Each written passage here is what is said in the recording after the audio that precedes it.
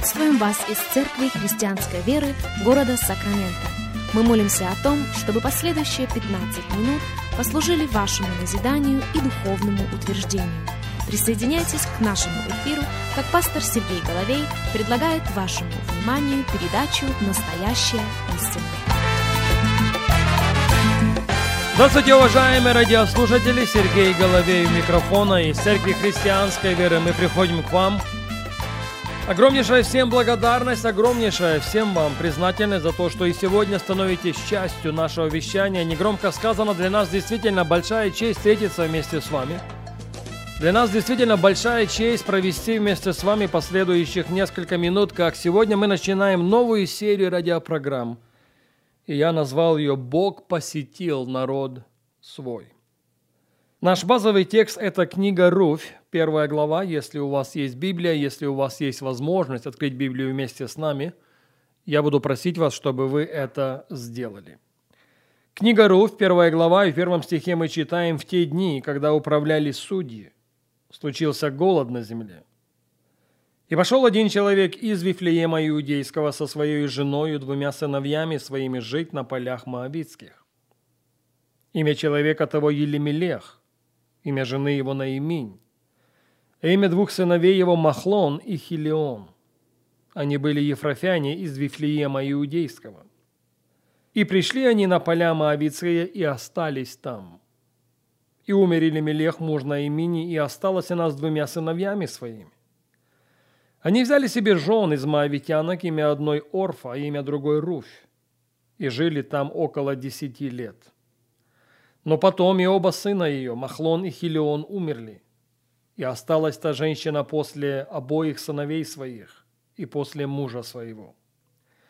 И встала она со снохами своими и пошла обратно с полей моавитских, ибо услышала на полях моавитских, что Бог посетил народ свой и дал им хлеб». Именно на 2 полустишье 6 стиха мы с вами будем фокусироваться. «Ибо услышала на полях моавитских, что Бог посетил свой народ».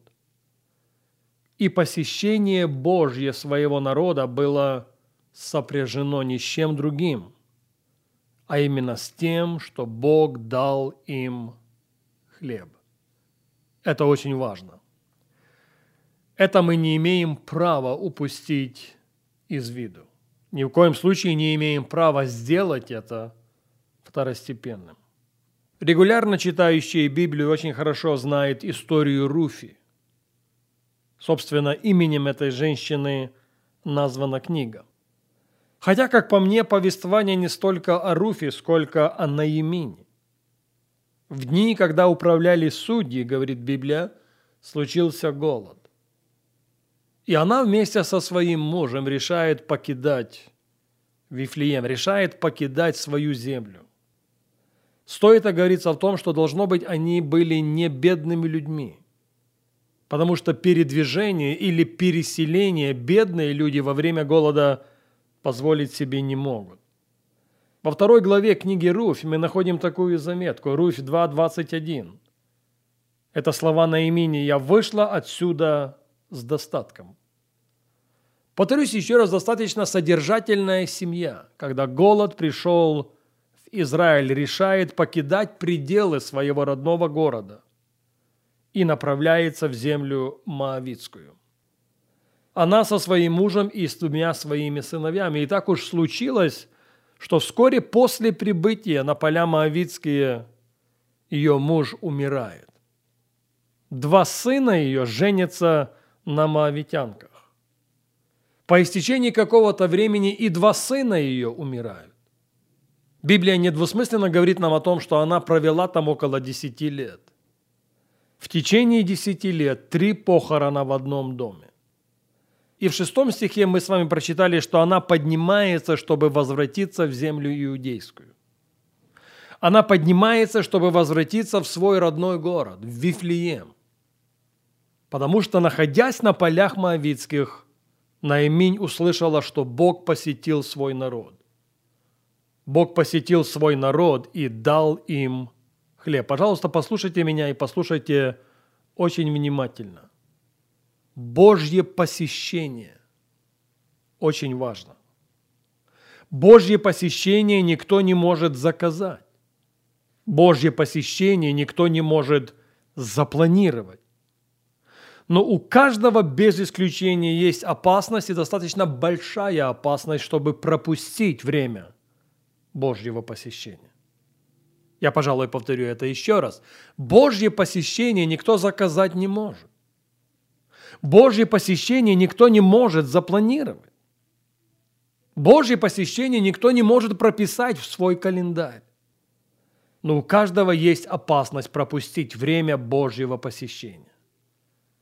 Вы знаете, почему Христос плакал, когда смотрел на Иерусалим? Да, это было начало Страстной недели. Он знал, что буквально через очень короткий срок он должен будет пойти на крест. Он должен будет совершить миссию искупления человеческого рода. Он должен будет сделать то, для чего он пришел на эту землю.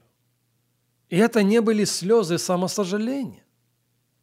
Он плакал о том, что люди, к которым он пришел, он плакал о том, что люди, к которым он был послан, не узнали времени посещения. В Ефесянам 5 главе в 30 стихе мы читаем: «И не оскорбляйте Святого Духа Божия, которым вы запечатлены в день искупления». Первое послание Фессалоникийцам, 5 глава, 19 стих: «Духа не угашайте». А как мы можем огорчить Святого Духа Божия? Мы можем огорчить Духа Божия многими путями. Мы можем огорчить Его многими поступками.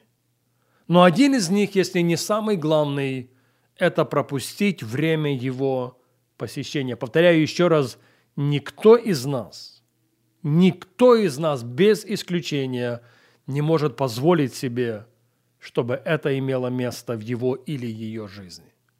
Посещение Божие очень важно. Посещение Божье очень актуально. Посещение Божье кричаще необходимо, особенно в то время, в которое мы с вами живем.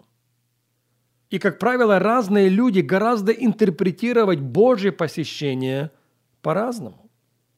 Для кого-то Божье посещение – это сильное эмоциональное выражение своей ревности о Господе. Да, здоровые и целостные эмоции – это часть пробуждения, но сами по себе они далеко пробуждением не являются. А для кого-то Божье посещение – это когда на каждом собрании звучит пророческий голос. Апостолом Павлом нам приказано пророчество не уничижать. Но если мы возлюбили пророчество больше, чем вернейшее пророческое слово, мы уже угораздили в какую-то обочину. Но что мы с вами прочитали в нашем базовом тексте? Ведь же это священное писание имеет непосредственное отношение ко времени, в котором мы с вами живем. Наиминь услышала на полях моавитских, что Бог посетил свой народ. Бог посетил свой народ и дал им хлеб. Я не поспешу назвать это формулой, но это очень важный принцип. Бог и сегодня продолжает посещать свой народ. И его посещение всегда сопряжено с тем, что он посылает хлеб. Время не позволяет нам говорить об этом сегодня. К этой мысли мы возвратимся на нашей следующей программе.